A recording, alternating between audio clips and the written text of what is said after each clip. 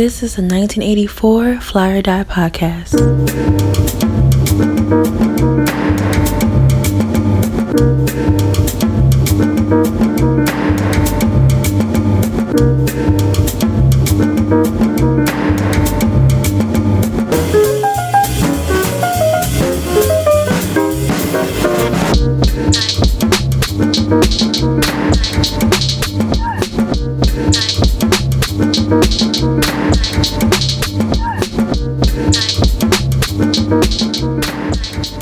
Here we are for episode 20 of the 1984 Fly or Die podcast.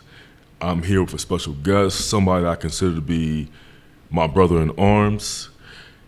I met him through a mutual friend. Shout out to my main man, Brian, who rocks out at Brave New Worlds Comics in Old City. Got the name right in the first try. Thank you. And so I met Phil through Brian, and instantly I felt like, yo, this guy here is definitely like one of my own. You know, so it felt great to know, like, yo, he's gonna be on the show. I said, yeah, man, my man Phil on the show. So I want to introduce to you my main man, Phil Lay, who is it Lay? Got pronounced it? Yeah, you got it right, man. You got it right. Yeah, 2 times. Right off the bat. Yes. All right, twice. So my man Phil Lay, he is a Sifu, which means teacher, right? Yep. Teacher of Kung Fu, right? But it's a Southern style, and you have the name for it, sir? Yeah. So I'm a teacher in a Southern style called Guangzai Juklam, which translates to Guangzai Providence, Bamboo Temple Forest. And it's a Southern praying mantis style. So it's pretty obscure. Some people may know it, some people may not, but it is a Southern style of Kung Fu, yes. So when you mention like praying mantis style, it's like, I just always remember like the old school like Shaw films. Yeah. And just like the different positions they would have, like, you know, snake or like spider. Was it spider? I know snake was one, and it was mongoose was another. Yeah. And I think I may have seen like a mantis style here and there. Right. But that's ill. That's just ill. Even in just the concept and the idea of it just sounds so crazy to me, right? Yeah. So the first question is, how did you find yourself studying that discipline of martial arts? Yeah, for sure. I mean, you know, I think with Guangzai Juklam specifically, so Southern praying mantis, it's a fairly rare style. I didn't really believe that it existed in our area, the Philadelphia area. It is a Southern, what they call a Hakka style. And Hakka meaning that the Hakka were a Southern Chinese people, and they are an ethnicity that has very specific cultural practices involving Kung Fu being one. And what is renowned with Hakka styles is that it is more of a close quarter combat style, relies a lot on touching and feeling, on reaction time and developing that reaction time. And again, you know, that's a style that I didn't think that was available to us in the Philadelphia area. Having said that, how did I originally get into martial arts? You know, I was born in the United States. I didn't have a lot of interaction with my extended family from Vietnam, but my mom would tell me stories, right? So my mom would tell me stories about my grandfather, who was a Kung Fu practitioner. And he was a Kung Fu practitioner for the majority of his life in a family style that we generically call Valam. And Valam literally means like forest martial art. And my family is from the southwest part of Vietnam, fairly close to Cambodia. And my grandfather was a practitioner in our village style of Valam. And so, you know, I grew to really appreciate these stories. They connected me to a world that I didn't know. My grandfather ended up fighting in the Vietnam War with the Americans. with the United States. He was a sergeant. He worked pushing back against the North Vietnamese in the Civil War of Vietnam, and I didn't ever get to meet him, but through these stories, through this notion that you have a grandfather who kept alive this art despite the fact that there was this war that involved guns, involved things that didn't really require martial arts the way that we understood it. It's inspiring to you. You're like, oh wow, there's this man that's kept up this cultural thing. And in that, I pursued martial arts in general of all different kinds. I have a background in boxing. I've done Muay Thai. I've done MMA. I've done a little bit of capoeira. But I keep returning to Kung Fu because I think Kung Fu culturally is something that I identify with from, my family. So, see, growing up, my exposure to martial arts came from the movies that I saw. And my father, he used to have these movies on Betamax. All right. Right? So yeah. The only martial arts films that I can remember him having on tape were Bruce Lee movies. Right. That was it. So that's all I knew about, right? I didn't believe, they had Chuck Norris stuff. Nah, it didn't count to me. It was just Bruce Lee, and that's all it was. And he used to tell me about how amazing Bruce was. Right. Because my dad had his book, I think it was called The Tao Jeet Kune Do. And absolutely, man. Everybody needs to have that. He still has it in his house. I need to borrow it from him again. Yeah. So, he had the book, and he just spoke greatly about him. And so my understanding of martial arts was never the stereotypical, kick, punch, and the loud screams that people would do, thinking that was like martial arts. Mm-hmm. To me, it was always an art. It was always mystified me. Yeah. Which is why, when I was a kid, my cousins and I would just get lost in playing Street Fighter. I feel you, man. I know exactly what you're talking about. So it was that was our connection to it. Yep. Again, we weren't outside trying to fight everybody or just go above and beyond. We always saw it as something that was special. Right. So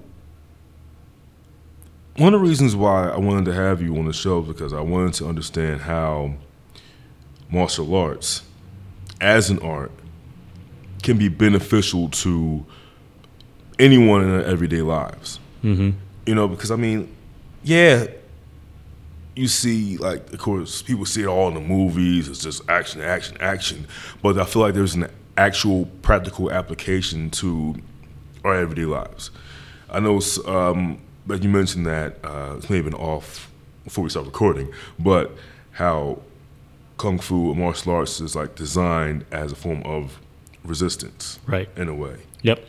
So, how has it helped you in terms of how you view the world, your interactions with other people, and even in terms of finding things out there that are totally against what you believe in? Yeah, absolutely, man. I think there's two ways that I think about it, and one, it is a cultural practice that connects me to a past and a history that I think is obfuscated in what we call the Western world, right? Mm-hmm. And that is my connection to my grandfather, like I said, that is connection to certain values that we'll get into as we continue, that is available to you if you are a Kung Fu practitioner. So that's the one. I think that's the personal thing. The other thing is that, I don't think that a lot of people recognize this, but Kung Fu as a practice, whether it be in mythology and lore, all the way up to modern media with Bruce Lee, all the way up to the things that we're watching today, it has been a mechanism it has been a cultural mechanism in allowing people, especially people of South Asian descent, And when I say South Asian descent, I mean from India all the way over to, Vietnam, and obviously in areas like Japan and China and Korea.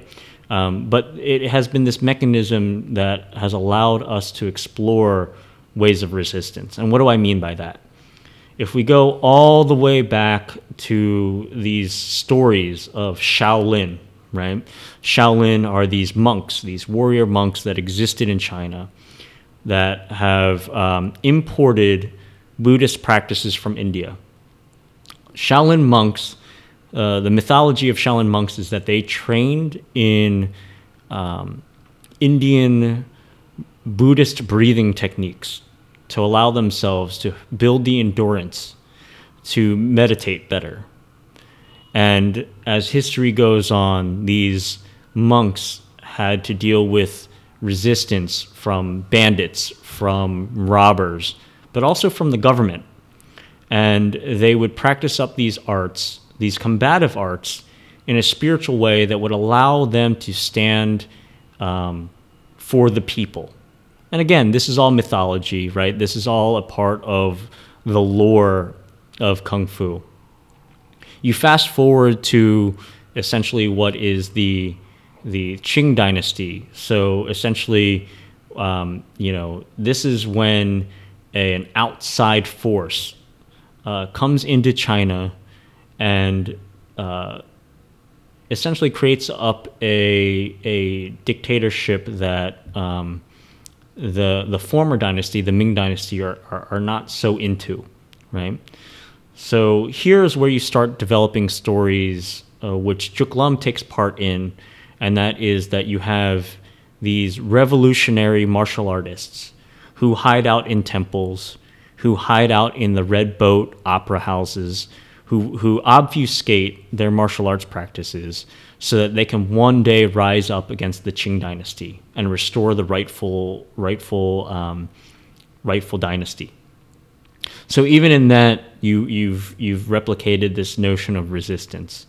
And then obviously, come the 19th century, colonizing powers come through, and this is where, the Opium Wars, this is where the tea trade occurs, and, we can get into that, and that's a whole podcast on its own. But what happens is that these Western colonizing powers come in. And so martial arts at that point becomes a big part of cultural identity and nationalism. So if you look back to a lot of these different martial arts, you'll see that a lot of these martial arts have some sense of story revolving around resisting against colonizing powers. So for instance, Wing Chun. Wing Chun is a southern Chinese martial art that, the one lore is that it is a martial art designed by a woman to allow the least amount of effort for the largest amount of outcome. However, if you look deeply into other parts of the mythology, Wing Chun is designed as a martial art to resist against colonizing powers, both internally and externally. And I think this will tie into a lot of the films that we're going to talk about. Guangzai Juk Lum is a similar thing. Guangzai Juk Lum, Southern Praying Mantis, there is the more romanticized myth that says that, a monk, Samdat, developed this art by watching a praying mantis fend off a larger creature, and from there developed this really highly refined martial art.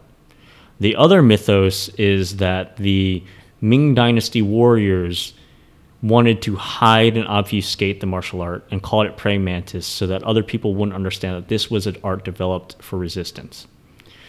You fast forward a little bit, and I know you've probably heard of the Chinese Boxer Rebellion. Yes. Yeah. And so this was a time when, colonists were fighting, they were trying to control territories and things like that.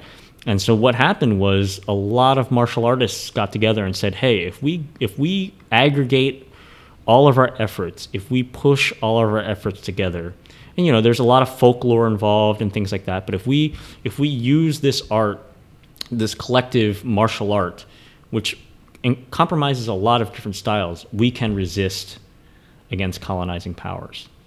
Obviously, that didn't end well, but that does take us to then, we're talking about Bruce Lee, we're talking about martial arts films, and we get to a point where these films, like Bruce Lee, which have inspired so many people, inspired me, is now a contemporary version of that story. Where, if we take a look at Fist of Fury, if we take a look at a Chinese Connection, this is the story of a man who returns home to his school and unveils that through colonization, through oppressing powers, not only has his teacher been betrayed and essentially like taken off the board, but there are these larger picture initiatives in which he has to do everything that he can to resist and push back through his will, through his training, through his determination to assert that, hey, I'm here, my people are here, and we matter. So that's a long roundabout way of saying, martial arts from the beginning has been about self-development, has been about resisting against those things that are trying to encroach upon us, and it has existed from the earliest parts of Kung Fu lore all the way to contemporary times. It's funny that you mentioned, like, in terms of resistance, and look at Bruce Lee's films.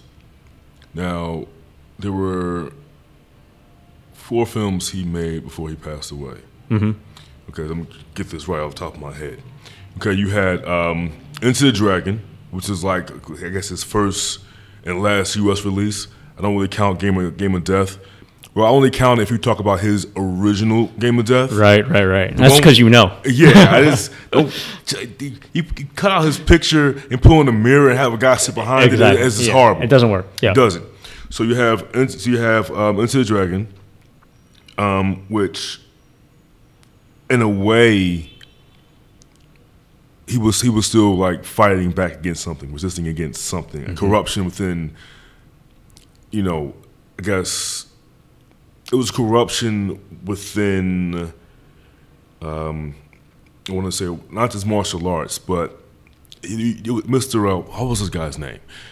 Han. Right? Han, Han was like definitely like the corrupt antagonist. But I don't know if I can really call him a colonialist or colonizer or whatever. Yeah. But it was similar. But I feel like Chinese Connection most definitely had that, and I felt like. Return of the Dragon had that.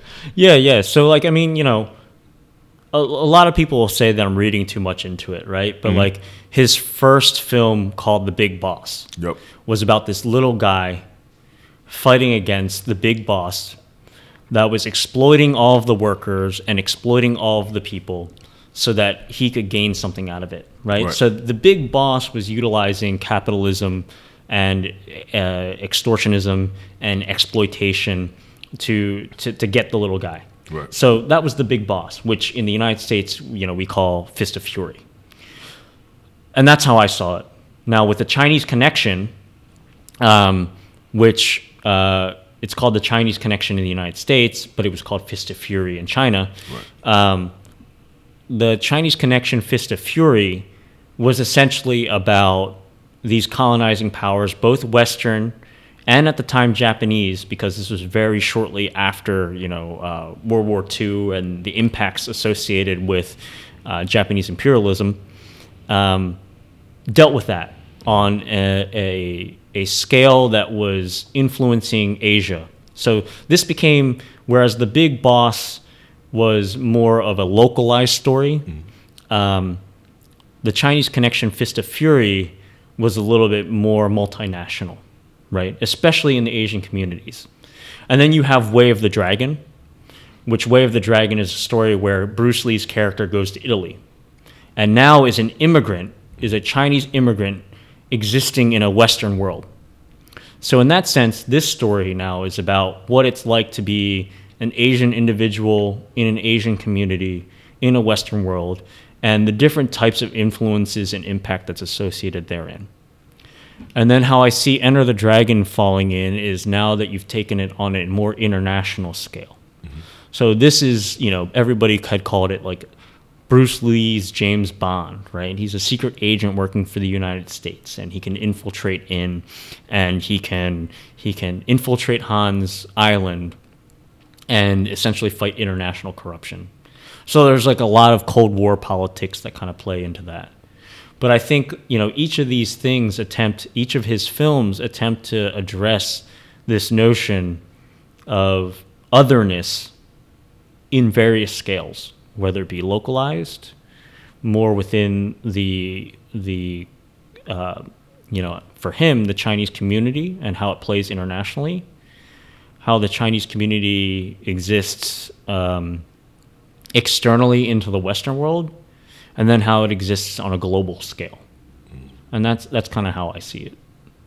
And also, nerd moment, of course. Yeah. For those who may not know, Where the Dragon and Return of the Dragon it's the same movie. The same movie. But over here, Return, over there is Where the Dragon. Exactly. And I tend to go with with their version of the titles because they sound better. Yeah. Because like Return of the Dragon, I guess they put that out after Enter the Dragon came out in the States, maybe.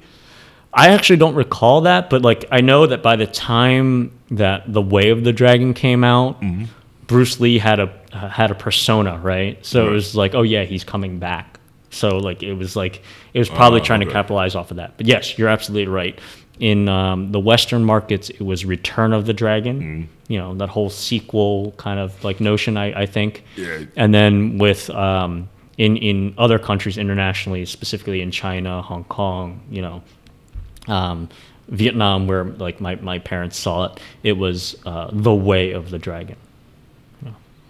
And I felt like The Way of the Dragon, like even how the films were cut, because there were some things in The Way of the Dragon that were cut from Return of the Dragon. Yeah. Primarily, like the scenes of him being intimate with the one girl that he met at the fountain. Yep. Because in Way of the Dragon, I'm like, okay, whoa, I didn't see this, and I don't know why it was cut out in Return of the Dragon. I mean, I have my theories of why. Yeah, I mean, for the audience, between us friends, I think that's a part of the white gaze. It's designed for how white Western audiences might see things. So, right. You know what I mean? So you have this. I think we're talking about the same scene, right? They're at the fountain, and it's like him kind of flirting with the Italian woman, right? Mm-hmm. Yeah. I think that was cut out because for that reason, and I think this bleeds into our conversation earlier about how it's difficult, even within martial arts, the notion that this point of view or this practice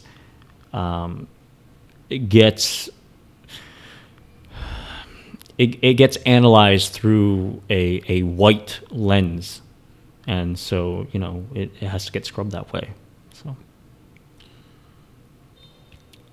Jesus, but it's just crazy to see that even him being the star, right? Even as widely accepted as he was, because he was teaching people like James Garner or who's the one guy? Steve McQueen. Right.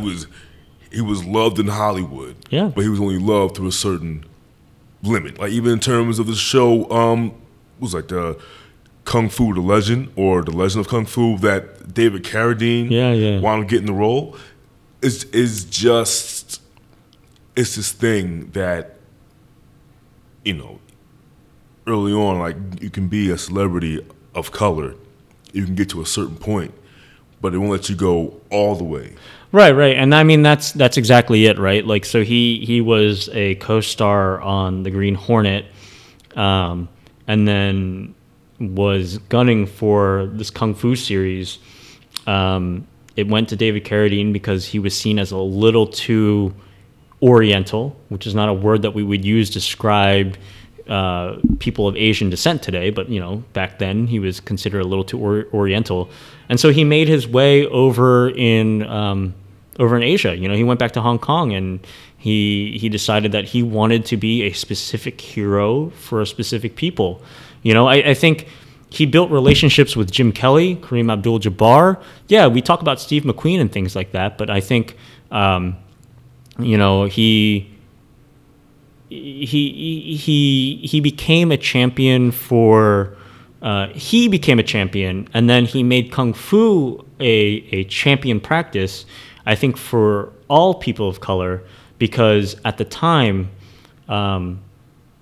it was unique. He hit box offices and people loved him, and we didn't have that type of representation for people of color at the time, you know. And I think, you know, with things like the Wu-Tang Clan and, you know, how that became a big phenomenon, like that's all inspired by these kung fu films. And I think there is this congruency between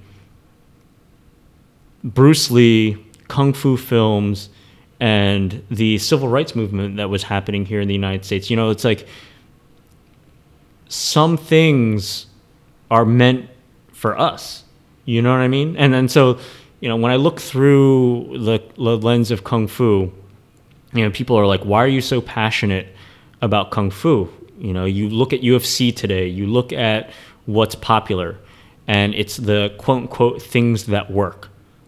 Why are you so interested in kung fu? And, you know, I could spend several days talking about the difference between what works and what we perceive as entertainment, and what works and what's perceived as an art, and what works and what's perceived as a sport. I can get into all of that, and we don't have to get into that today. But, you know, I think kung fu as a practice, as a cultural practice, and I think is rooted, it has its DNA rooted in resistance.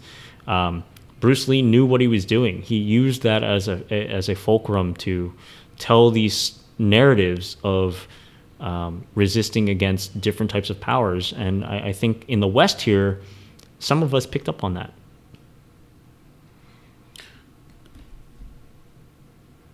It spreads. The idea of resistance, you know, wanting liberation or various kinds of freedoms, it spreads. It is a contagion in a way. And it scares people, which is what I loved earlier. Before we got on the microphone and start recording, you made a great comparison between one of Bruce Lee's films, Chinese Connection, and the current hit now. And the hit I'm talking about, the #1 movie in the world at the time of this recording, Marvel's Black Panther. Two films that are both about resisting, but in different ways. There's Chinese Connection where you have, you know, he's fighting against colonialism, imperialism, you know, fighting against, there's the Japanese he's fighting against, and I believe was the other individual Russian.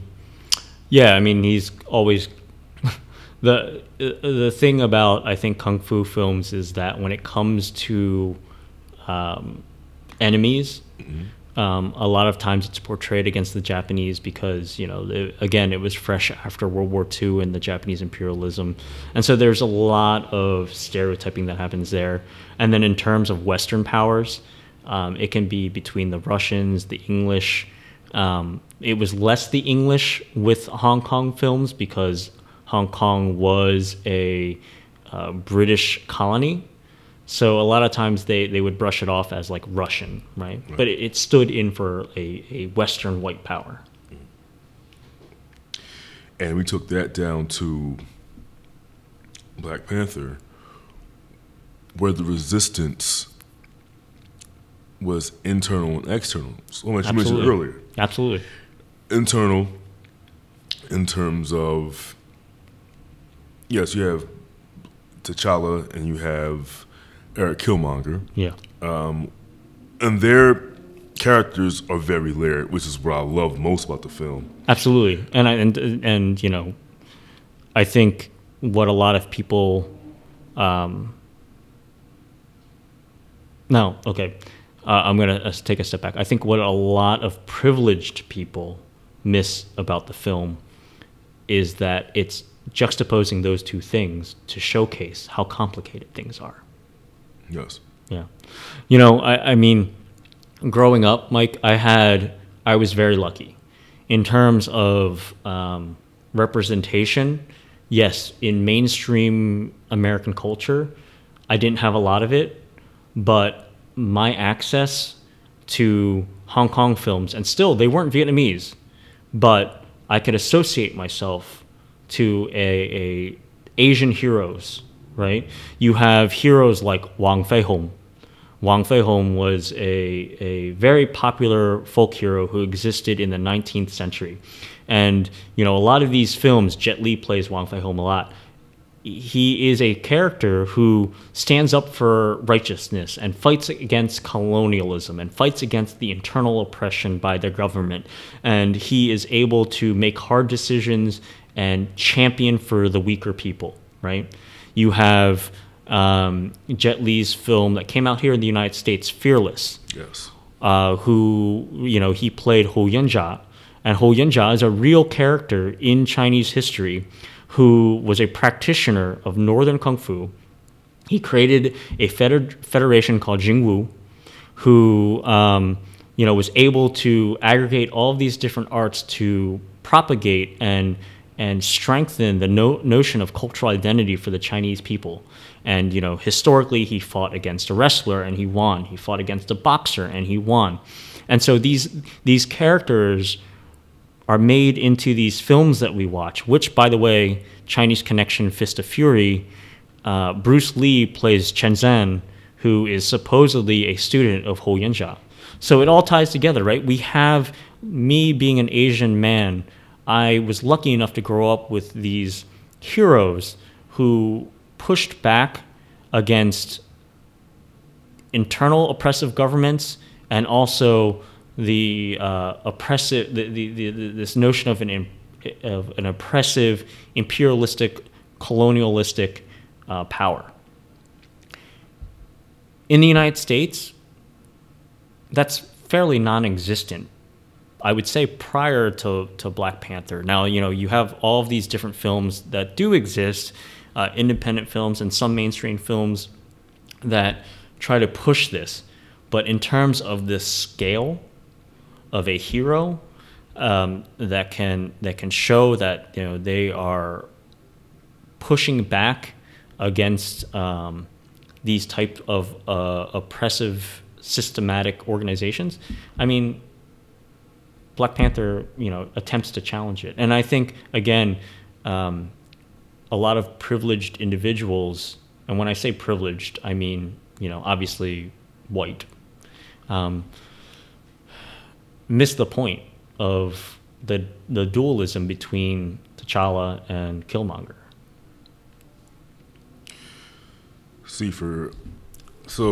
Look, I saw the movie twice so far, right? Yeah. I'm going to go see it again this week. First time I saw it with my parents, I watched it all the way through. Loved it. Second time I watched it, loved it again.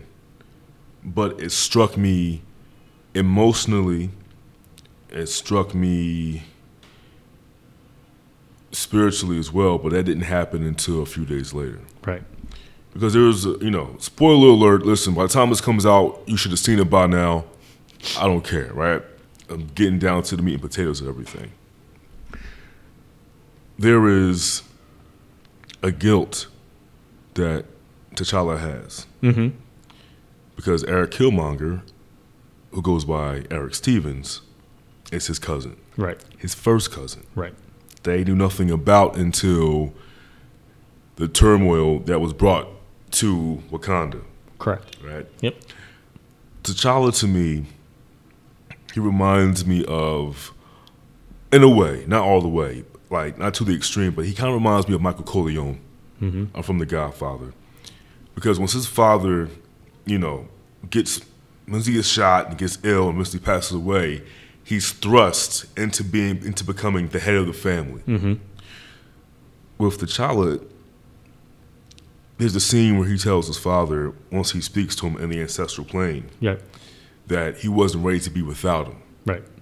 Meaning to say that he didn't feel like he was ready to become the king of Wakanda yet. Yep.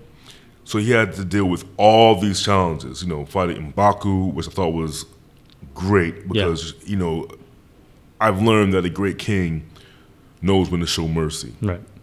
He did that with M'Baku, and that was eventually paid back down the line. But he found himself caught off guard when he saw his grandfather's ring worn around the neck of this assailant who was wearing this African mask, who rode away after they broke Ulysses' claw out of jail. Right. Right, and I know T'Challa gave one of his not his friend, one of his not really supporters, but one of his generals. He said, "I gave you my word that I will bring back Claw." And when he couldn't deliver, which was no fault of his own because, Killmonger had intervened. Right. He was seen as either weak or someone who couldn't get the job done by this individual.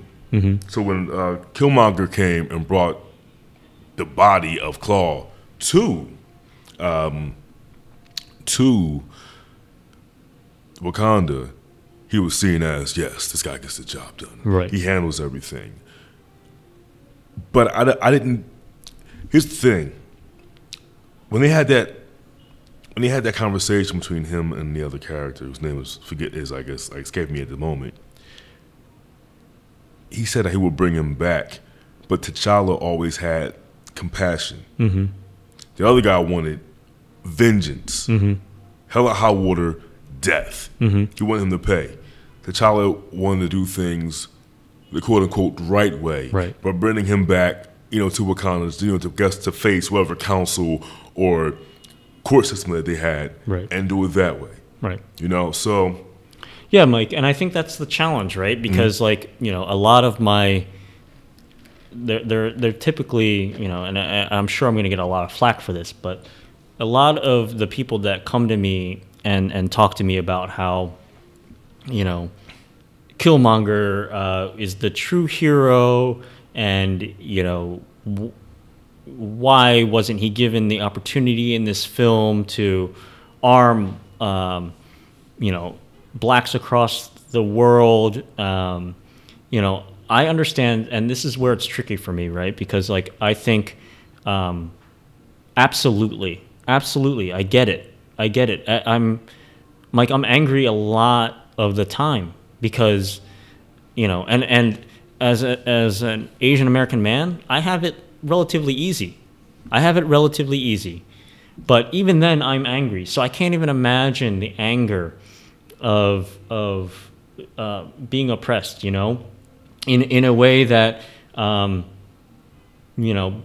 Killmonger, or let's just be honest, blacks in America are oppressed.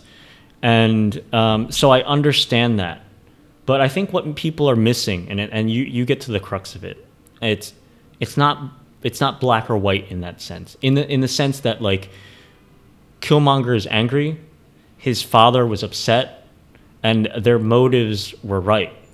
T'Challa has also positive motives. He wants to protect his people. He wants, this is the one safe hold for people with black skin to not have to deal with the oppressive nature of white supremacy. What people who typically are white males don't get when they say, "Oh, this film sucks because Killmonger should have had the opportunity to resist against everything," it's that the enemy here is white supremacy.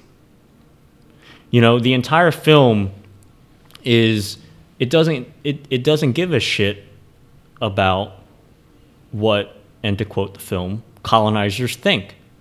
It is about the turmoil of people who, Killmonger, for instance, Eric Stevens, was raised in a world in which he had to cope with white supremacy every day of his life. And that makes something out of someone.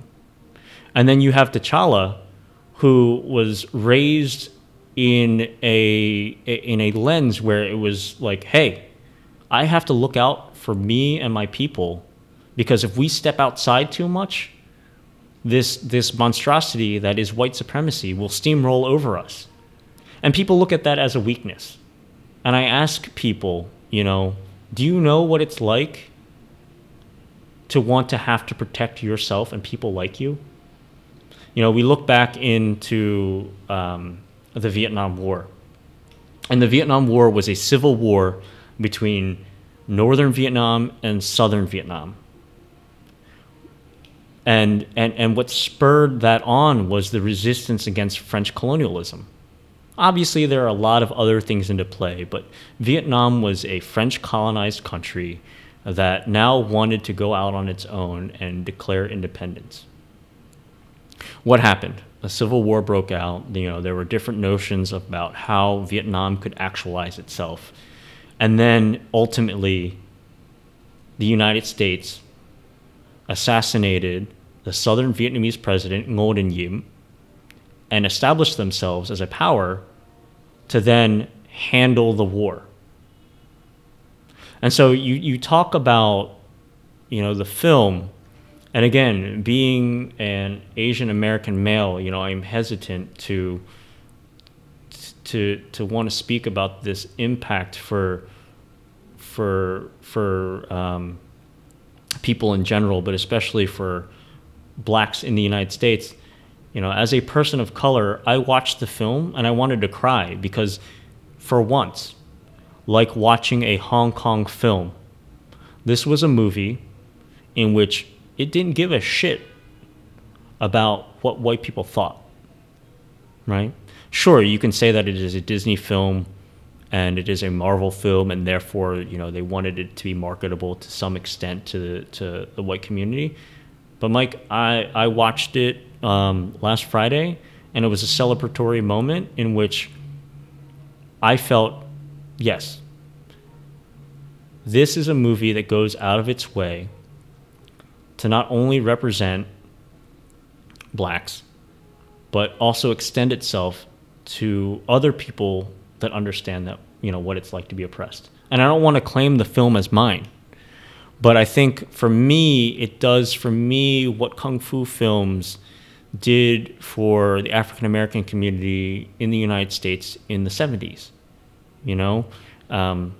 Again, there is a reason why the Wu-Tang Clan is popular. There is a reason for why, Bruce Lee was popular. There is a reason for why, I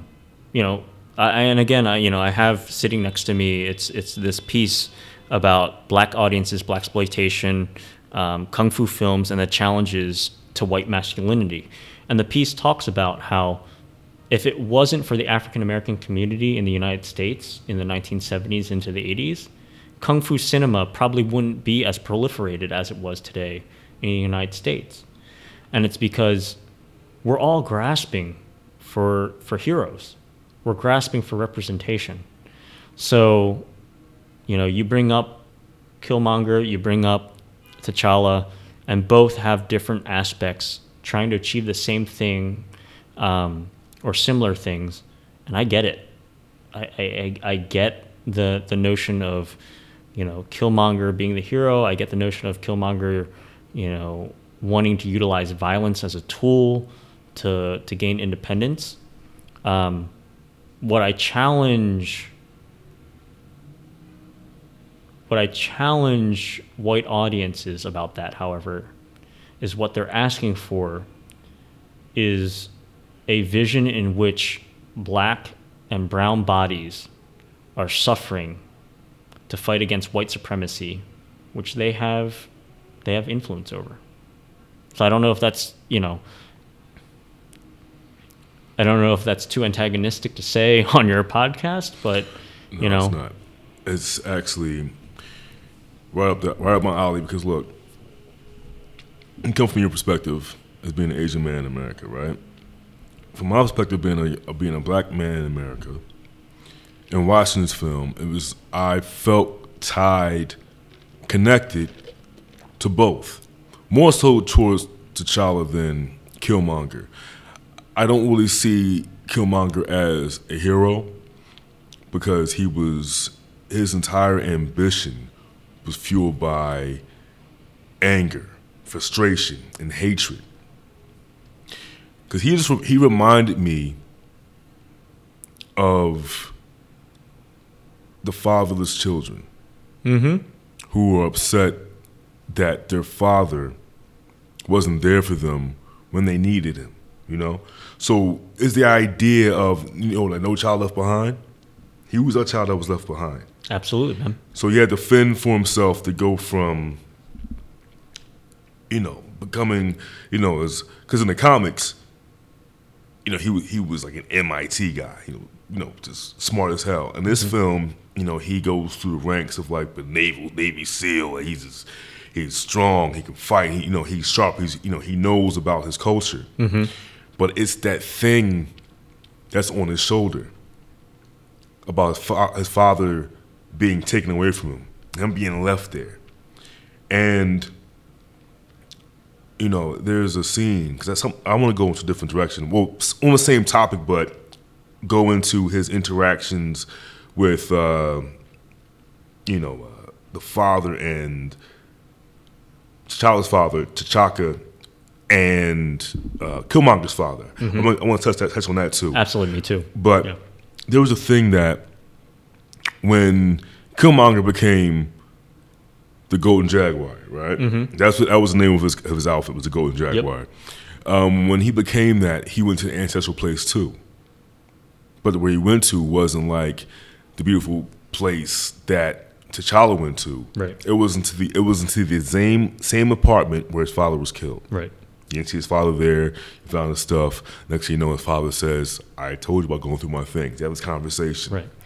And it was a scene that I think about, and the scene was T'Challa, not T'Challa, the father, Njabu, I think his name was. He talks to him. He asks him, he said, "No tears for me?" And the son says to him, "Everybody dies around here." It was a commonplace thing, and that hurt his father. And they both were discussing, like, feeling like, we're lost, but we're right here. We've been abandoned. And the son can't really see through his anger and frustration. But the spirit of his father knew that he had made a mistake. Absolutely. In terms of like his approach to everything. He said, we're lost because of what we did. And he said he should have taken his son back to Wakanda when he had a chance to. Right. And I saw that, and I connected with Killmonger on that level. Not with, once he got back to Wakanda, him being power hungry and abusing people and burning things down. He wasn't thinking clearly. No, but I get that too. I Right. get that anger. We've talked about this offline. Like, I get that anger. The scene that you just brought up was so powerful because I think what privileged audiences see, and again, I'm using that word because I'm softening the blow. It's a lot of again white males that I'm talking to. What they see is they watch this film and they say it's a disservice because Killmonger was the real hero. And the scene that you described, I think that at the end of the day, all of the main characters are the heroes, and to some degree, T'Challa and Killmonger both have flaws, right? And those flaws are due to, again, white supremacy. Now, you have Killmonger who, Eric, he's talking there with his father, and he says, everybody dies. And that's because he's existing in a condition, in a world where he is being oppressed, and people like him die. And that's happening in the real world today. That's happening in the United States. It's happening with these, police shootings. That's the whole juxtaposition of Black Lives Matter. Now you have T'Challa, who, again, he's naive. He wants to be an isolated. He wants Wakanda to be an isolated country, And he essentially, Nakia calls him out on it, and she's like, you're turning your back on like people around the world. I've seen suffering, right? And he is a tragic hero in that sense because he's also suffering from white supremacy. White supremacy is so powerful that he's like, hey, I want to protect my people. I want to protect what I'm able to protect. And Killmonger is living in a world dominated by white supremacy where he says, hey, everybody dies. And if everybody dies, why not empower ourselves to make sure that, we have some control on who dies? And so what I'm trying to suss out for myself is that things aren't black and white, and you have T'Challa and you have Killmonger, and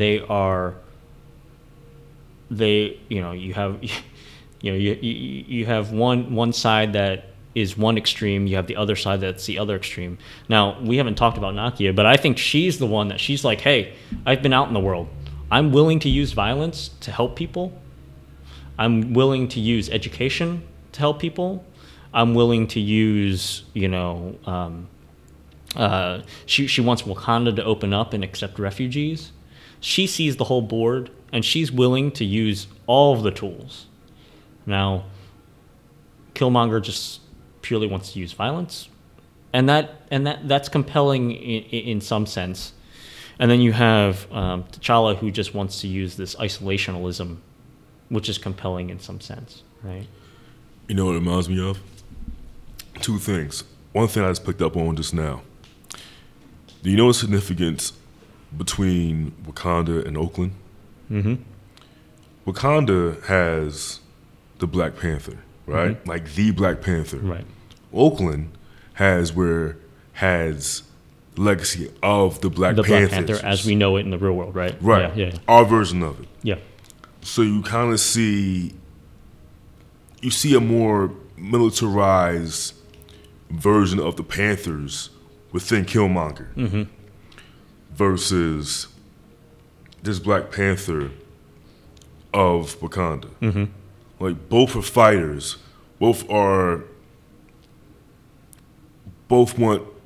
goodness for their people, but the extremity of Killmonger exactly is completely adverse to what T'Challa is. And T'Challa's an extreme too, right? Mm-hmm. Like, Killmonger's willing to kill his girlfriend to get to what he wants. Right. And T'Challa is willing to turn his back on people in need to protect his people, right?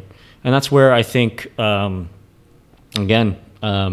keep turning back to Nakia because she's saying, hey, it's more nuanced than that. It's both. Mm-hmm. You invited me on here to talk about kung fu and kung fu films, and I think this is where it ties back into it, right? People ask, what makes kung fu kung fu? Why is kung fu different than other martial arts?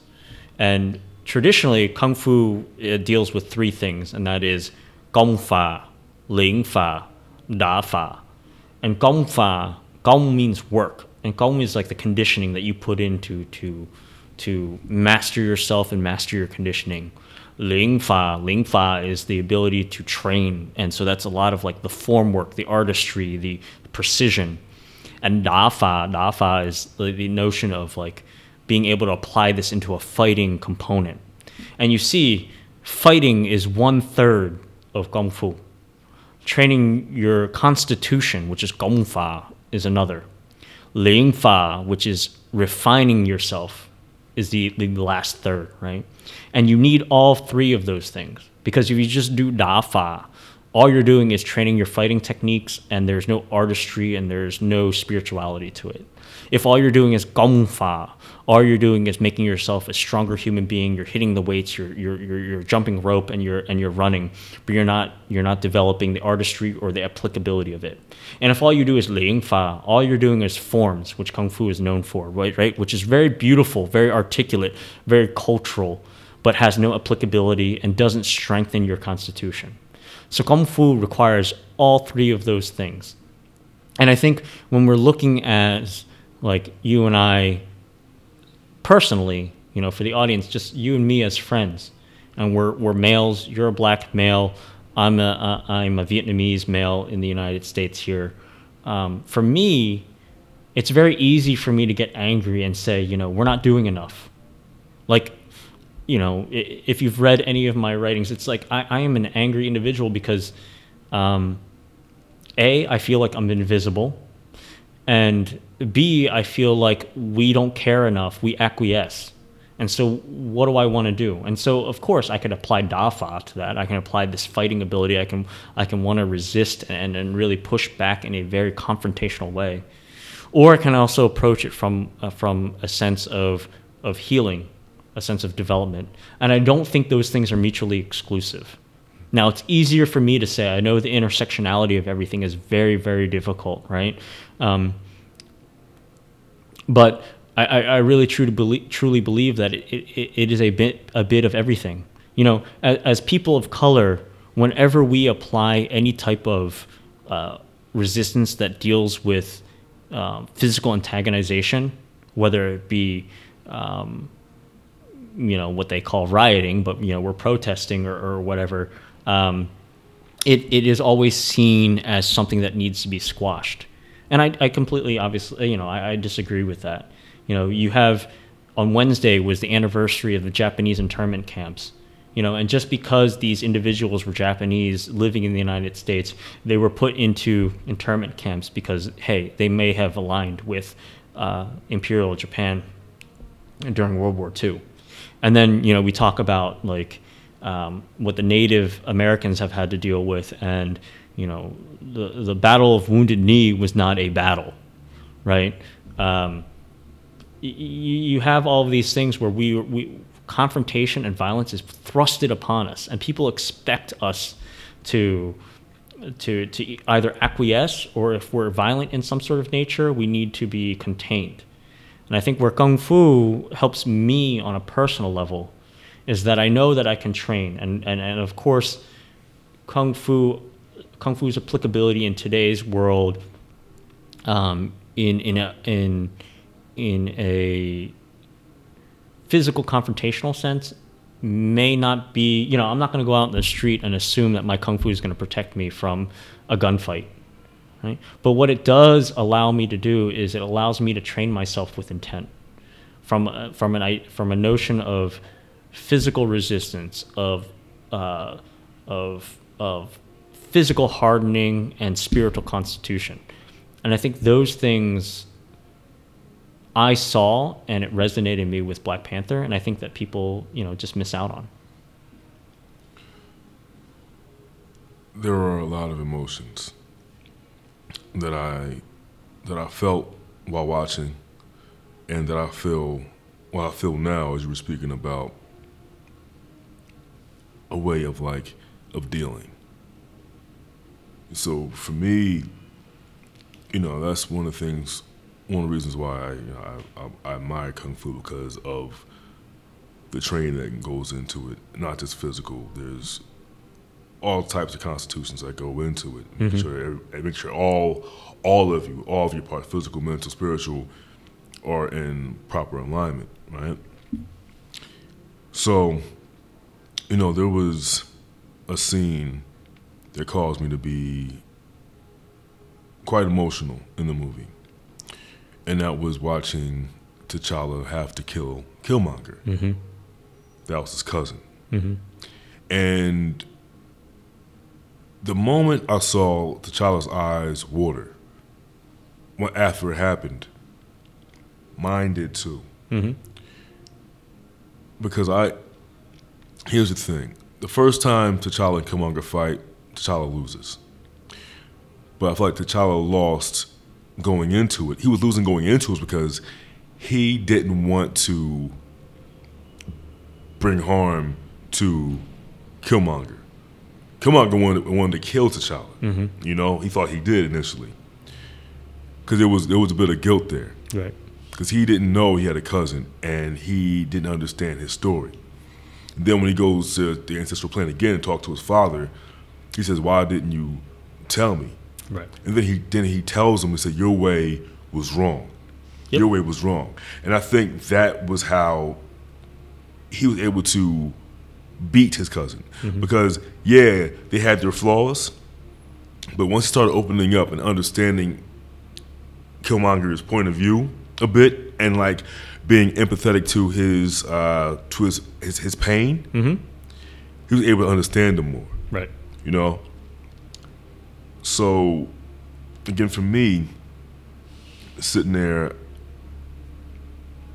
I felt at a loss of words because I'm seeing something that happens here all the time.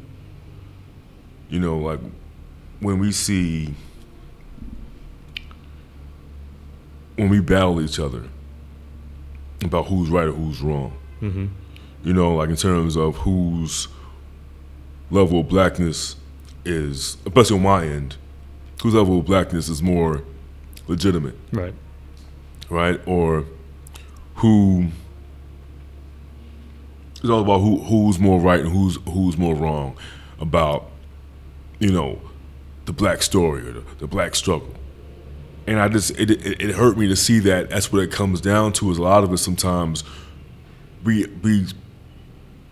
killing each other, not physically, Right. but in terms of we're killing each other just to make a point. Yep. You know, that's when Killmonger was going after T'Challa, he may have something, it may have been personal, but it was more so about him proving a point. Absolutely, man. You know? Absolutely. So I feel you. it's a lot that was there, because it reminded me of Malcolm versus Martin. You know, but it wasn't until Malcolm went on his pilgrimage to Mecca that he realized, like, yo, we're all one and the same. Because he came from the Nation of Islam, and, you know, not to start any fights, nothing like that, but they were just like black only. They had no time for the quote unquote blue-eyed white devils. You know what I mean? It was just this. But once he went away to Mecca and he saw there were people who were practicing his faith of all ethnic backgrounds, it gave him a greater perspective. Right. It allowed him to be more of a well-rounded person. You know, allowed him to be more civil towards Martin Luther King, of someone who he once would always like chastise for his ways. You know what I mean? Like almost like saying like his ways were weak ways. Right. But once he got to a point of thoroughly understanding where Martin was coming from, due to his own personal transformation, it gave him a greater perspective. And I think that's what I got from the movie. It was like this: you gotta maintain an openness that allows you to like to understand everyone's sides. You know what I mean? Everyone's gripes or whatever, because like no one's right 100% of the time. Exactly. You know. Also made me emotional about the film is that, quick question for you: have you ever been back to Vietnam at all? Yeah, a lot. A lot? Well, relatively. I mean, I try to go back every 3 to 5 years. So in the beauty of that, and then what I kind of envy, not envy again, like I hate you, Phil, nothing like that. No. Right, but it's just a point of like, you have the ability to go back to where your family's from, right? The connection. 100%. Right. And I am like Killmonger in a sense, because we're trying to get back to where I started from, where my family's from. Like I want to say maybe a year or two ago, my mom got she bought, because they were on sale, like yo, it's a good deal. We're all getting these Ancestry .com joints. Right. So she got them for me, for herself, my dad, and we all took it. And, I'm seeing 9% is Irish, 2% Scandinavian, some 2% is somewhere in Great Britain, whatever, and Asia Minor, some province over there. And I'm saying a large majority of me, of course, is it's from West Africa, South Africa, and maybe the Congo, but it's just along the coast there. Right. And I said, wow. Like it blew me away a few years ago. And prior to that, I've always been like in the backseat of cabs, and I may have like West African like cab drivers. And they'll say, hey, you from Nigeria? I'm like, no, your voice, you sound like it. Or, I'm like, oh, wow. I was like, I'm from Nigeria, right? Walking around feeling that kind of pride. But I can't really say that because I don't have any direct ties to that. So I was working at a bank in 2014, and a bank not far from where we're recording right now, so like 12th and Walnut, at the old City Bank that was there. And the guy talks to me. He says, yeah, man, you should go to Nigeria or Benin or Togo or Ghana. If you go there, man, it's all gonna make sense for you. He's from there. Right. He told me it all make sense for me. And I didn't know. I mean, I knew what he meant, but I didn't truly understand what he meant by that. Like in terms of like what's really gonna make sense for me.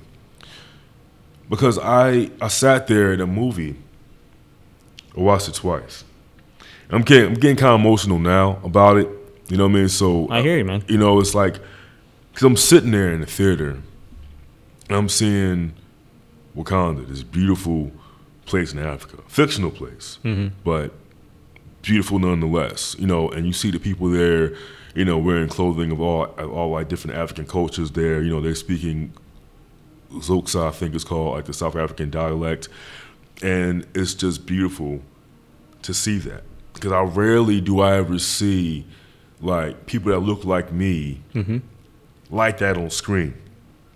Like just unapologetically being black on screen. Right. And they are just there. And people were saying like the movie kind of shows how Africa could have been if they weren't like, invaded and, taken, and the land being raped and, colonized and everything, enslaved and all that. So you see this stuff of like what it could have been. So I'm going back to watch it a third time later on this week.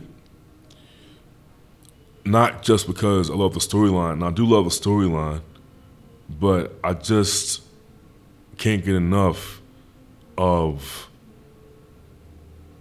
seeing something that I never known. Right. Like today, I went to the museum, the Penn Museum, and I walked around the African exhibits. Masks of all different places. Adinkra-Hene, like the Adinkra symbols, like the West Indian symbols, like which I have tattooed on me because of that. For the same reason, which is kind of funny. For the same reason that Killmonger had all those scarifications on him. Yeah. It's a representative each kill that he got, which represents like in African cultures, a scarification that happens there. I found myself placing like Adinkra symbols on me, different parts of my body, because I wanted to have that connection to West Africa so bad. Yeah, you're trying to find home. Right. So that's why I did it.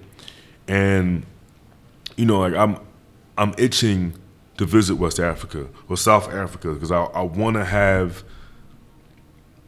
know what it's like.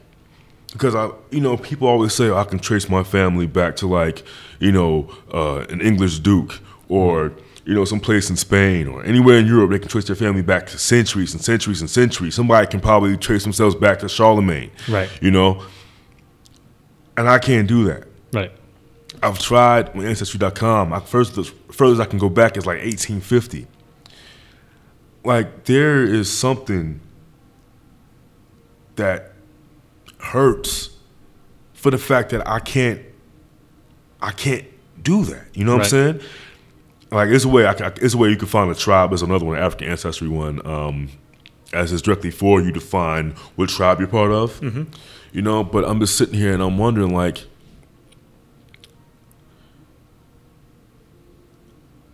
what's there for me that I've been missing for so long? Like you said, it's always about trying to find home.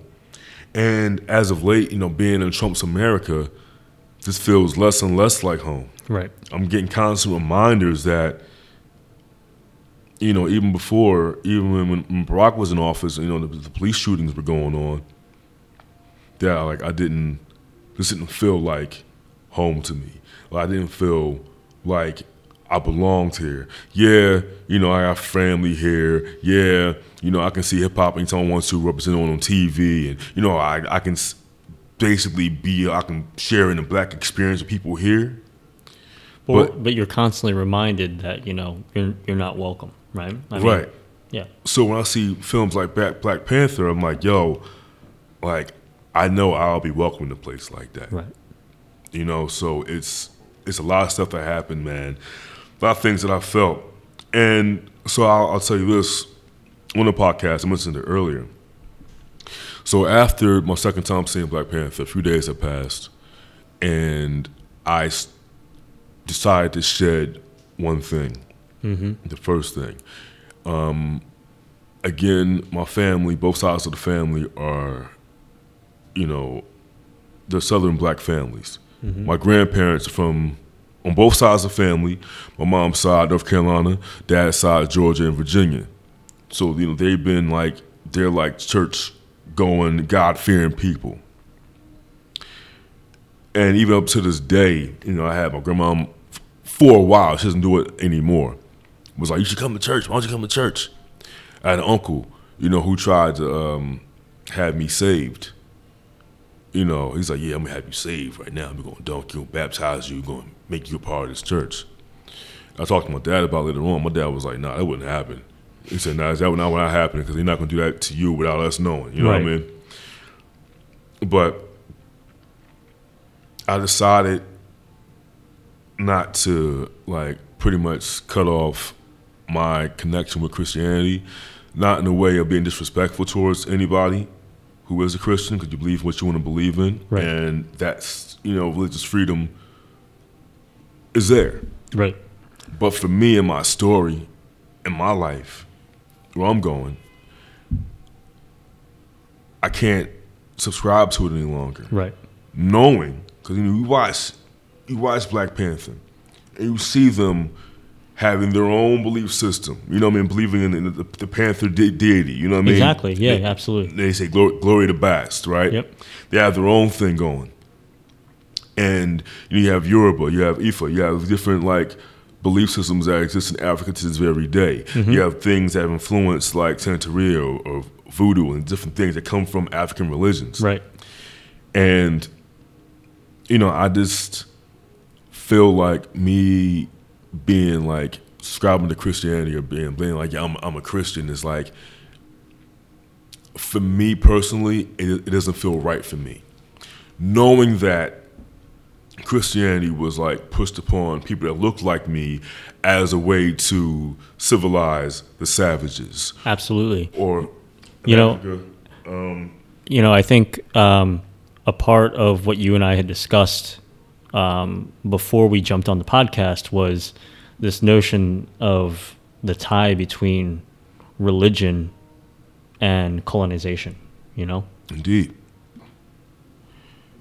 Yeah, in terms of, religion, in my humble opinion, I might offend my connects, but it's all good.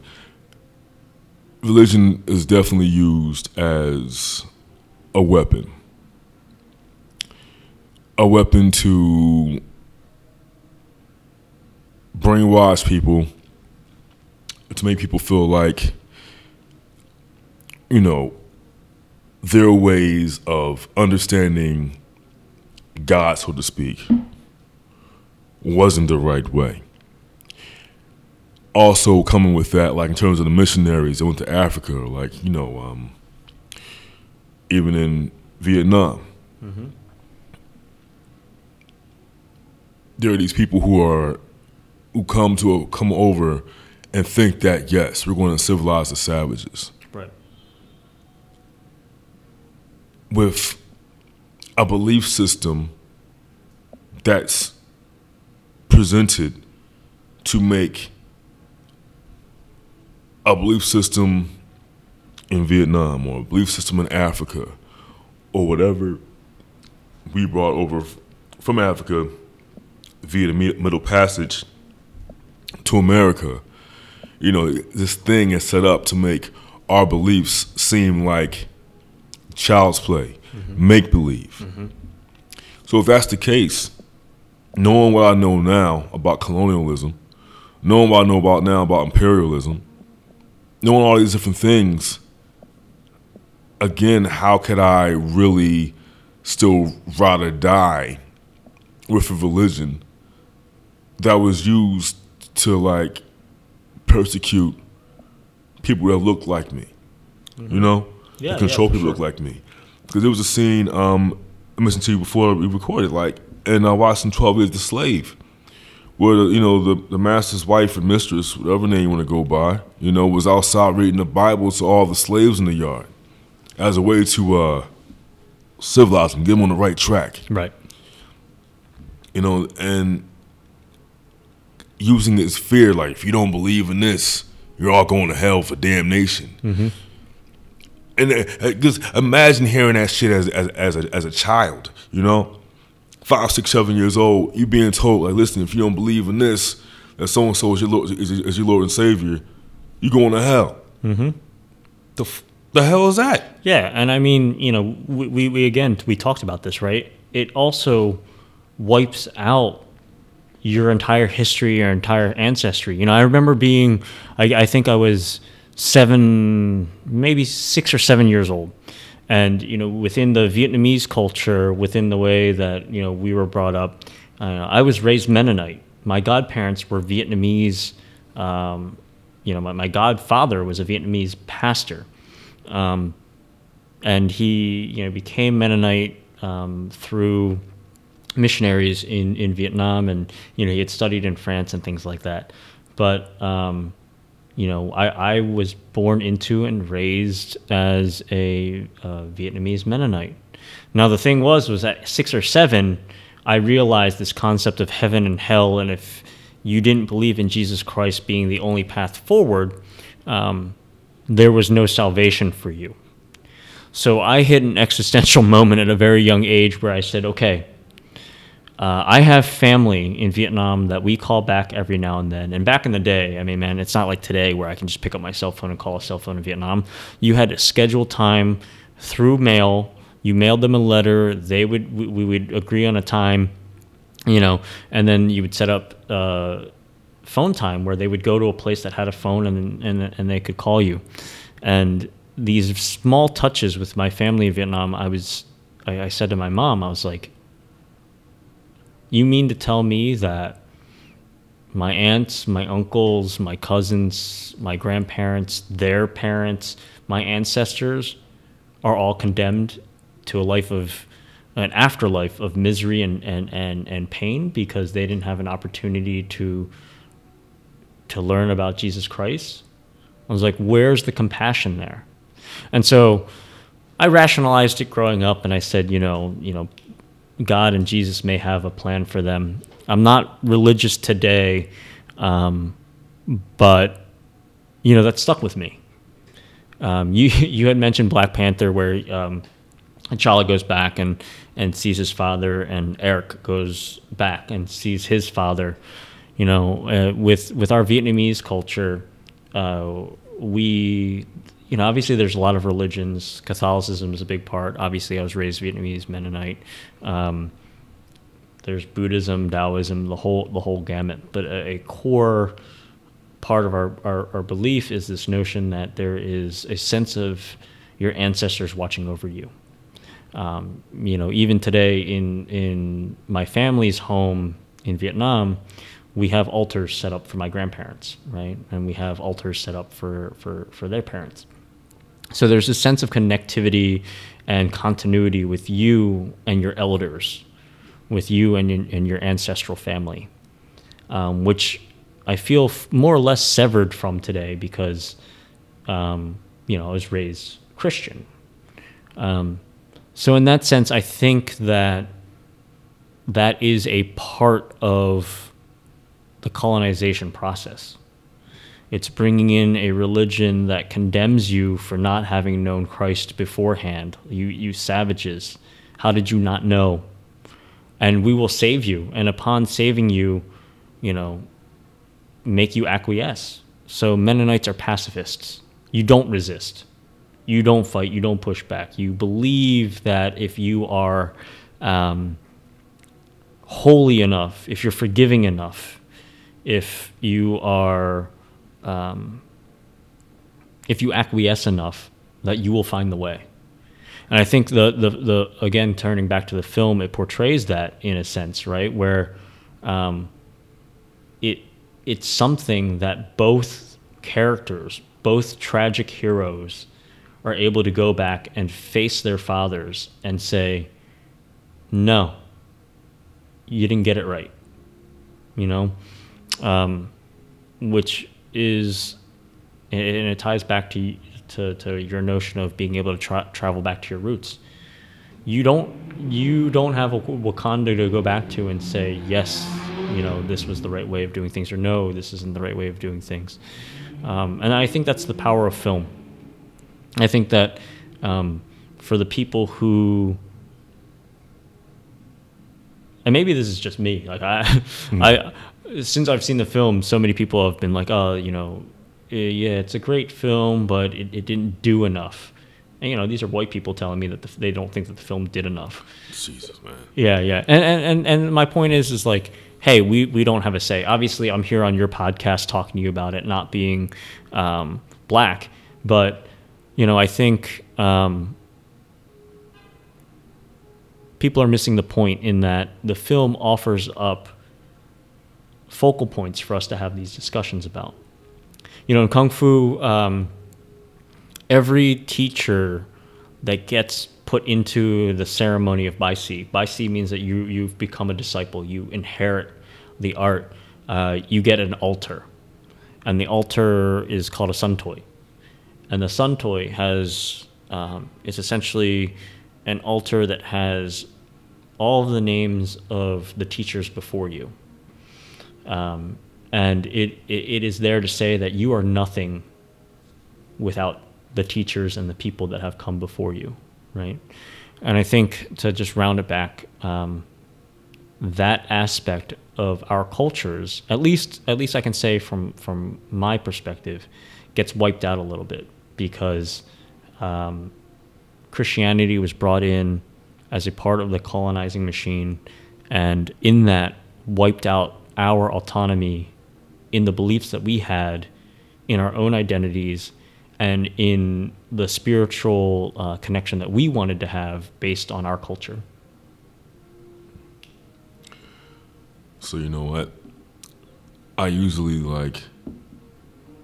end podcasts on with a finishing statement, right? Mm-hmm. As if the mission's completed. But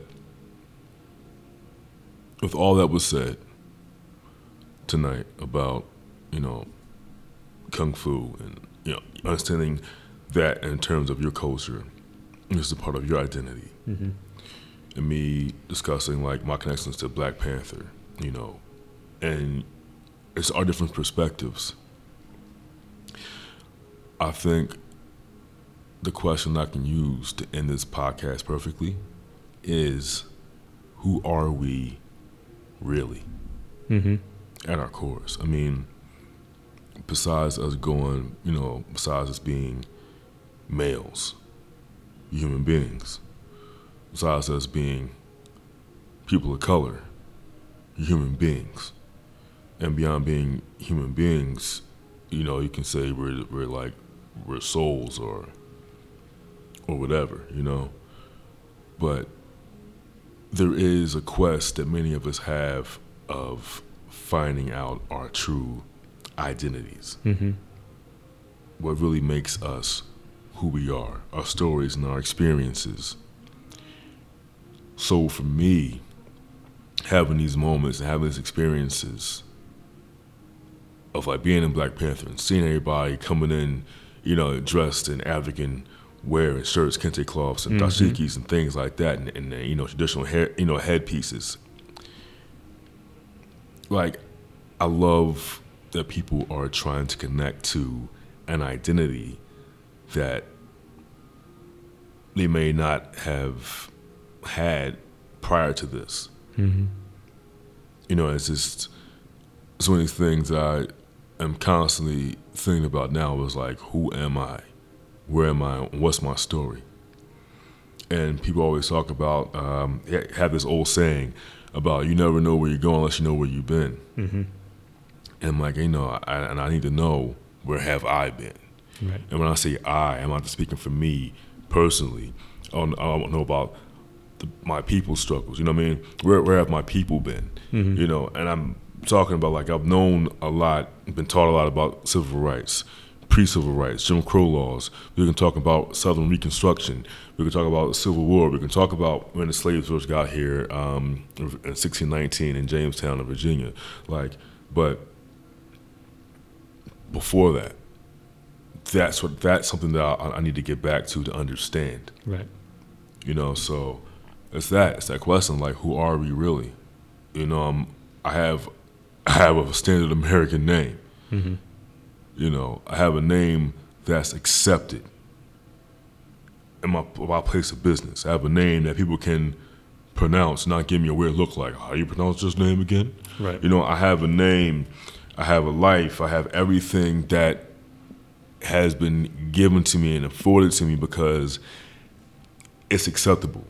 My name is acceptable. Like, in Malcolm X, he ain't go by his last name Little anymore. He went by X because that X Little was my slave name, right? Right. But I have a name, but this name wouldn't be my name if I wasn't here. Right. You know, if I was over there, whatever tribe I would be a part of, I would have that name because I would be part of that people, Right. and because I would be able to know exactly where I came from. I can trace it back. You know, like I have a name now. Instead of the name as Michael, like of God, or who is like God. But Michael is a Christian name. Right. You know. Yeah. So I have these things that are on me that I'll come to accept because it's like, here, this is what you got, and take it and run with it. You know, it's like your mom make you a brown paper bag lunch. You know, it's like you're hungry. You might not like peanut butter and jelly sandwiches, but it's what you got. Mm-hmm. You gotta eat it, digest it, and roll with it. You know, so it's just one of those things, man, that I always think about. And I'm now more in touch with since the movie came out. Which is incredible, right? Because it's a mainstream film that has invoked so much thinking behind it. You know, I think the film has a lot of undue pressure, right? It has to exist in this capitalistic narrative that exists within the Marvel Cinematic Universe. You know, it's obviously a part of Disney, so it has to have some function in this greater roadmap that they have.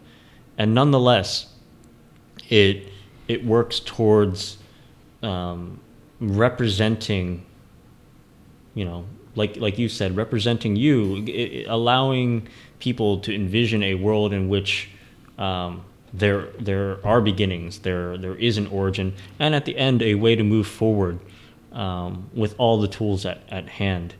I think the tough challenge for a film like that is that people then expect it to be everything. You know what I mean? Like in Hollywood and cinema today, if you need a film to represent some aspect of or some theme, you'll have it, as long as it's white normative, right? People talk a lot about like they try to push for the flaws of T'Challa. Is he the hero that people really need? You know, did he do enough? And I think they missed the point because it's not just T'Challa by himself. It's everybody else that surrounds him, including Eric, that make him the hero that he needs to be. You know, I was posited, and I know we're wrapping up, but I know an individual said to me, you know, did T'Challa do enough? Why didn't he arm his people? Why didn't he arm the rest of the world to fight back? And you don't see that type of pressure given to other superheroes. You got Batman, who's like wealthy as hell, and instead of using his resources to shift society, instead of using his resources to fight against white supremacy and capitalism and patriarchy, what does he do? He puts on a costume and he punches bad guys. Now, I love Batman. Me too. Yeah. Right? I love Batman. But, you know, in the beginning of, or with Batman Begins, you know, he gets asked, he's like, I forget her name. What's the character's name? Katie Holmes' character in the film. But she essentially asks Bruce Wayne. She's like, she takes him around Gotham, and she's like, look at this place. Like, you could make a difference, right? And then at the end, you have Ra's al Ghul, or not Ra's al Ghul, but is it Ra's? That was Ra's, because Ra's was played by Liam Neeson, right? Okay. Yeah. So Liam Neeson is like, yeah, I need to just tear everything down and destroy everybody so that we can rebuild this to be, you know, a place. It's disgusting right now. We need to resist. And instead, Batman takes him down. And everybody's like, oh, man, that's amazing. You know, at the end of the third movie, they position Bane as an anarchist who is trying to overthrow things for the people, but not really. And Batman takes him down. And no one questions Batman and says, like, could he have done more than just punch out the bad guy? But with Black Panther, he is asked that. There is more expected of him. And obviously from our perspective and from your perspective, for sure, because there's so much weight put onto a single movie because nothing like that has been done before. Right? And I think that is absolutely worth looking into, and the film promotes that type of thinking and that type of inquiry. But for everybody else out there, if you want a superhero that just, like, you know,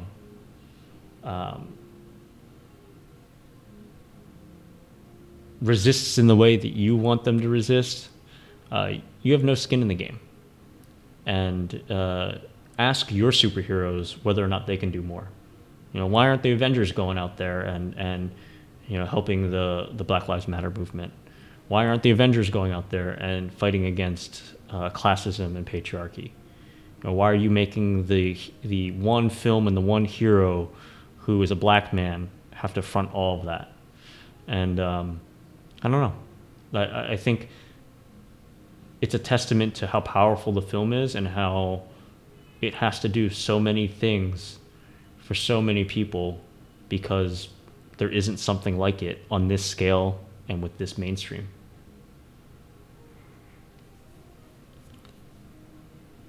You said, man, listen, you made a great point. Because there was a double standard with that. And I look back at Black Panther, and you made this point earlier, for all those people who say, why didn't he do more? And, you know, Killmonger, you know, was actually the real hero. And I'm like, you have to understand, for those people who say that, who are not of our culture, right? Who don't live in the skin that we're in 24/7, really have no dog in this fight. Precisely. You're asking something, you don't know what it's like to have to also survive. Right. Because look, I'm not going to tell you guys where I work, of course, but I work in a place that has a corporate aura there. And there are many days when I walk around that place where I work and I don't feel like I exist on the same level as other people. Mm-hmm. And people don't say things deliberately, but their actions do it. I walk past you in the hallway, you don't make eye contact. That lets me know right there what time it is. You know, and I'm in a place where, as much as I want to be like, listen, I feel this way, I feel that way, I want people to know, like, listen, you're being rude. Like, I exist. I'm standing right here. I'm holding the door open for you. And you walk by as if I'm supposed to do this. Right. You know? So there's different things that I feel, but I'm not in a position to where I'm like, oh man, F this, F y'all. I can't do that because I have to survive. Yep. You know? It's like there's a shot. There was a protest that went on. And I'm not sure whether it was in Baltimore or St. Louis or any city that had a crime, maybe New York after Eric Garner. You know, it's such a shame to have to name all these different locations all across our country. All across our country, right? But it was a scene. It was a black cop standing in front of protesters, black protesters. And he's trying to keep them back from whatever's going on behind them. And one of the protesters asked him, how can you as a black man stand there, you know, while this is going on? And everybody's like, yeah, what kind of black man are you? You know, as a policeman, you know, you part of the problem. And the guy says, listen, I'm here to keep you guys safe from going back there and something happening to you. You know, have you guys being on the front page or something. So you have a guy who's there who I'm sure may feel something, feel a bit of anger about what happened to someone who looks like him. But at the same time, he has to do what? Survive. Just like the Wakandan general. What's her name again? Okoye. Yeah. Like Same thing. And that's why the film is so powerful, man. Because they're all heroes. Eric, T'Challa, Nakia, like they're all heroes. And for people who don't understand it and just want things to be simple, they're like, you know, why didn't T'Challa do enough? Why didn't Eric get to do enough? And I'm like, hold up. This is a story about them handling the complexities of their situation in a white supremacist world. Why aren't you doing enough? Why aren't your heroes doing enough? And when I say your heroes, like I love Captain America.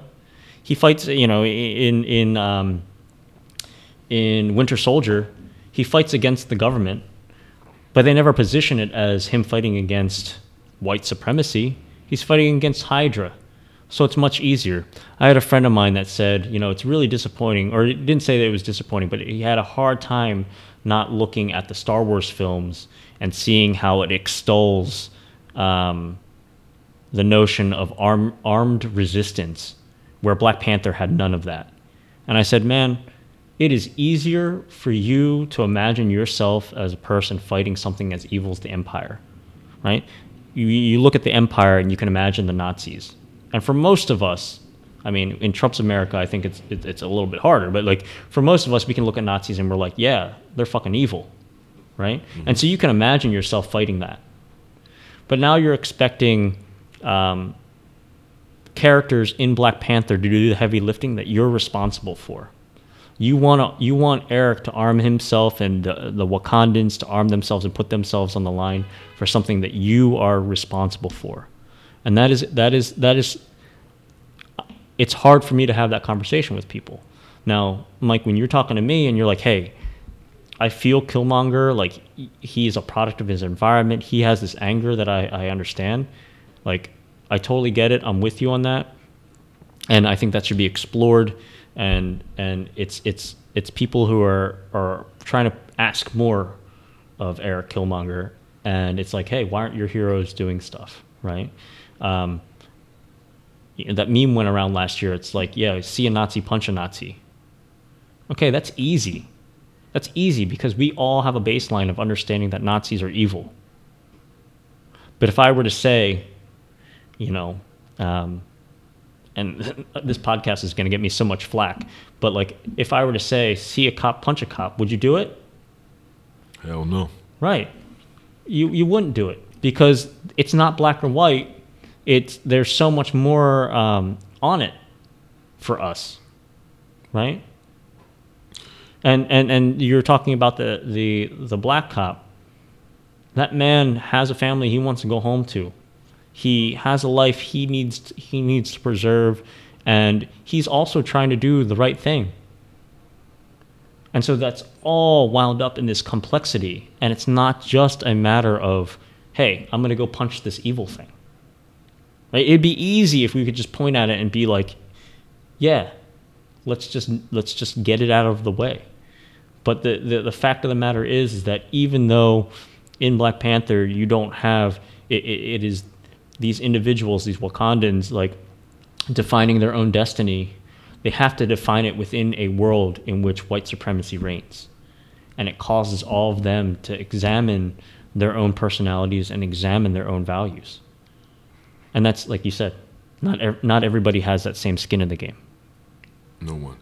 The one thing I will touch on, so remember when like the Nazi did get punched on TV, right? Yeah. It was like, yeah, you said, say Nazi, punch a Nazi, punch a Nazi. Do you know why I side with you on that? Reason why I side with you on that is this. Say if I did do that, like, people are unpredictable. Human nature isn't predictable. So I would not want anyone to pay for my vengeance. Mm-hmm. This is what I mean by that. Say if I did punch somebody in the face, right? Me being a black man, punch him in the face, he's mad at black folks, right? Then he sees another black dude walking by, minding his own business. He decides to take his anger out on after what I did to him, onto somebody else. Absolutely. That's why I'm like, violence it's a nasty cycle. Absolutely. I completely agree. And it doesn't flow in the way that you think. It's like, oh yeah, you might do something to him, bring it back to you. No, because you've seen it happen. Yep. You've seen like these people, like the dude, the shooter in Florida, right? Mm-hmm. People were talking about, oh, like, you know, he's an orphan kid, or like an ex-girlfriend, or these different like theories and other types of shit that supposedly set him off, right? And what did he do with that? That anger. He didn't take it out on people closest to him. No. He took the lives of 17 high schoolers, children. Right. You know what I'm saying? Like that. This is why, like, for me, I just have a different perspective about this entire thing. Totally, and I'm with you. So the argument with the Florida shooting, right? Mm-hmm. So what do we do there? Do we take Eric Killmonger's perspective and we just arm the teachers and arm the students and say that whenever something bad happens, they fight back? Do we say there's nothing we can do about it and we should just shelter ourselves? Or do we find some kind of middle ground that expands upon that in a more complicated and nuanced way? Right? I'm of the third option. I think people don't understand what violence actually is. Mm-hmm. I don't think people understand the cost of violence. And that's not to say that resistance through violent means isn't an option. You know, like even in the United States, that's how they got. You know, we got our independence from the British. That's how, you know, a lot of independence occurs. But being a child of a family that had to escape a war-torn country, war and violence is not glamorous. And violence is one tool that is used to change and shape culture and society. And I don't think that it should be the default option. You know, in Juk Lum, there's a saying, hand to hand, heart to heart. If you don't come, I don't start. But if you do, I will go through you until you see red. And the idea behind that is Kung Fu is not designed to say that violence is the first option. It is designed to say that it is an option amongst a myriad of sophisticated options. and to what you're saying with, you don't want to enact violence because you don't want that to have ramifications in a broad scale for you. Here's the thing, man. Wakanda, the fact that Wakanda exists is an act of resistance. The fact that it has not been touched is an act of resistance. And what Killmonger is saying is, hey, there's more that we can do because there are people that are suffering, but people that are saying that, and again, I think it's typically, this white male fantasy of violence where it's like Wakanda didn't do enough. Well, you know what? Move. Wanted to create a community just for themselves. And just for existing, what happened? Philadelphia bombed them. Twice. First time, first house, they got flooded out their house. Yeah. And a cop was shot. I'm not sure if the cop was killed or not. And they blamed one of the MOVE members, but from what I heard, it actually could have been an act of friendly fire. Right. Then you fast forward to 1985, and not only did they firebomb them, they destroyed an entire neighborhood. Right. And that's for existing and potentially resisting. So you have these people that want to fantasize about and doesn't think that Black Panther does enough.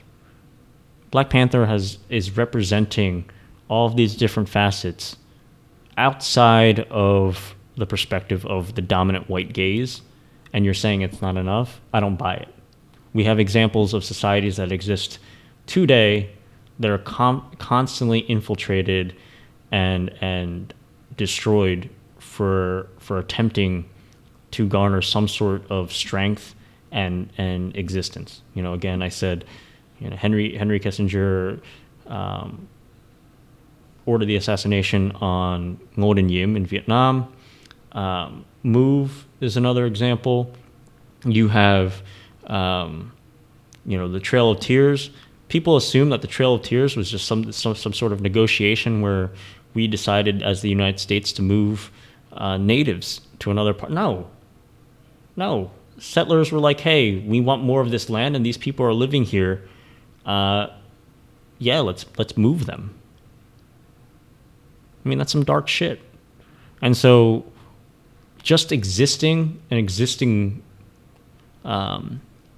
with our well-being in mind is an act of resistance. Can we push it more? Absolutely. And we need to. But, I think in terms of the film itself, it poses these questions. It poses this dialogue. And a part, I guess, of the burden of being this film is that it has to represent more than just itself, as we do, as people of color, as minorities, as women of color, as the African American community, as blacks. We as natives, we the burden of doing more is always on us. Because it's like when kids were, some black children that are told, like, listen, you gotta work twice as hard, twice as smart, absolutely, twice as fast, so like you can keep up or be on the same tier as them, tier as other people who aren't of color. Yep. Yeah, man, I just, it's a process for all of us. I'll tell you one thing, I want Native people, indigenous people, I want them to have a Black Panther moment in cinema. I want other peoples of color to have a Black Panther moment in cinema where their people who look like them in massive amounts have a film that speaks out to them, But I think that's the good thing about Black Panther, like what it does. People say it's not doing enough. It did just enough because it sparked a lot of thought in tons of people. Right. And it was powerful enough where it was, there's a notion, again, the Hong Kong cinema, it's a little insular, right? I watch these like Chinese heroes taking on imperialism and colonialism, but it's still in a vacuum. It's insular. I see it. People like me see it. and it's empowering. It's empowering. You didn't have that. It's empowering. However, the beauty of Black Panther is that it is large enough where people that are not black also have to take notice. Right? And I absolutely agree. And I think, again, it's the power of the film to extend beyond itself, because I watched it, I teared up, and I was like, yeah, this may not be directly associated to my culture, but I'm seeing how it's challenging this idea of otherness, and people have to take notice. And that is a powerful thing. So here's the thing, right? Like, because we can go on for hours. I know. But there's one thing I want to say to you before we cut off, and I guess it's fortuitous actually, because that you're here. You mentioned Vietnam. Today, I watched. It was actually this morning, an episode of Anthony Bourdain's. What was it called? Is it like Lost? Not Lost. It's not No Reservations. It's the last series. And he has, I guess it got something about him being traveling all over the world. He'll go to Senegal, eat a sandwich. Right. You know what I mean? I'm like, damn, man. He's just living the life. Right. So he went to Hanoi. Mm-hmm. Yeah, he loves Vietnam. He loves Vietnam. Yeah. And he interviewed a woman who is a tourist. Not tourist. She's a tour guide. And he says that whenever people are giving tours there, like, they are always being brought to, like, was that the American War Museum? Uh-huh. That's there? Yeah. Like, they're always... There's one there. There's one in Ho Chi Minh City, Saigon, yeah. So, like, they go to these places and they see, like, the tanks or different things that are around that I guess they're supposed to signify, the good that was done, in Vietnam. And he asked her, Anthony Bourdain asked the tour guide, he says, you think there'll ever be a time when you won't have to visit that place, in terms of, like, letting the past be the past and just going beyond that? And she was brought to tears. Because I guess, like, still having to deal with those ghosts. Mm-hmm. Like, in your own country, you have constant reminders. Like, a museum is pretty much a memorial of a terrible event. Mm-hmm. An event that we, as America, should never got involved in the first place. And just to have that there is like these tourists come by, marveling over weapons of destruction in a country that's tried incredibly hard to move on from that. Mm-hmm.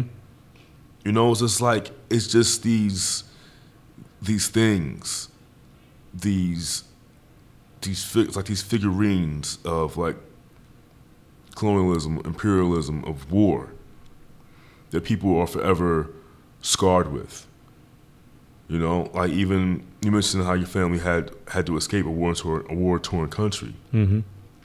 Then I'm watching, like, Black Panther, and, like, people growing up, like the kid Eric as a child in Oakland, growing up in, like, the hood, and, like, and the hood can be a war-torn area. Yes. And that's what we call home. Right.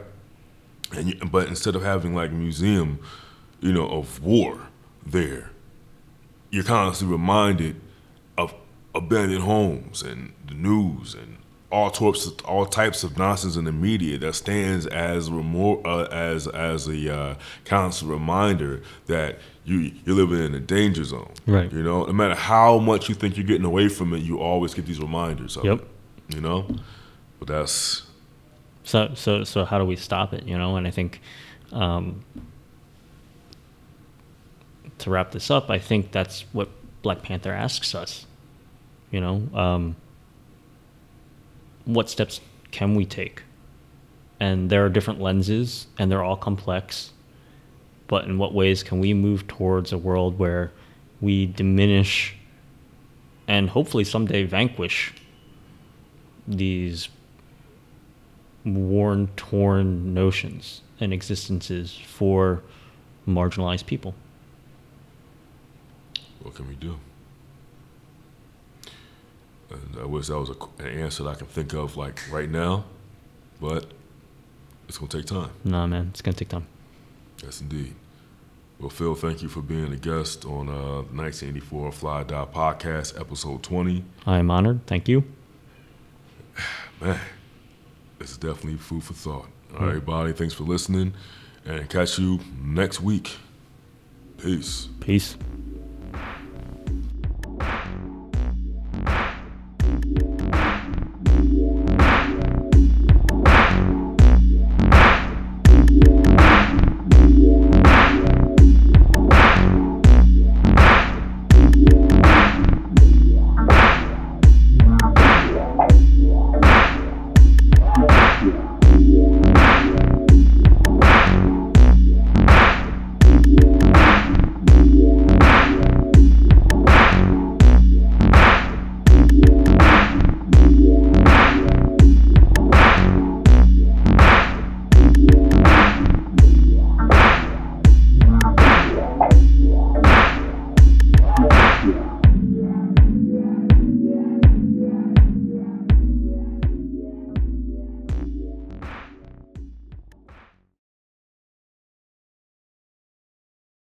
You win!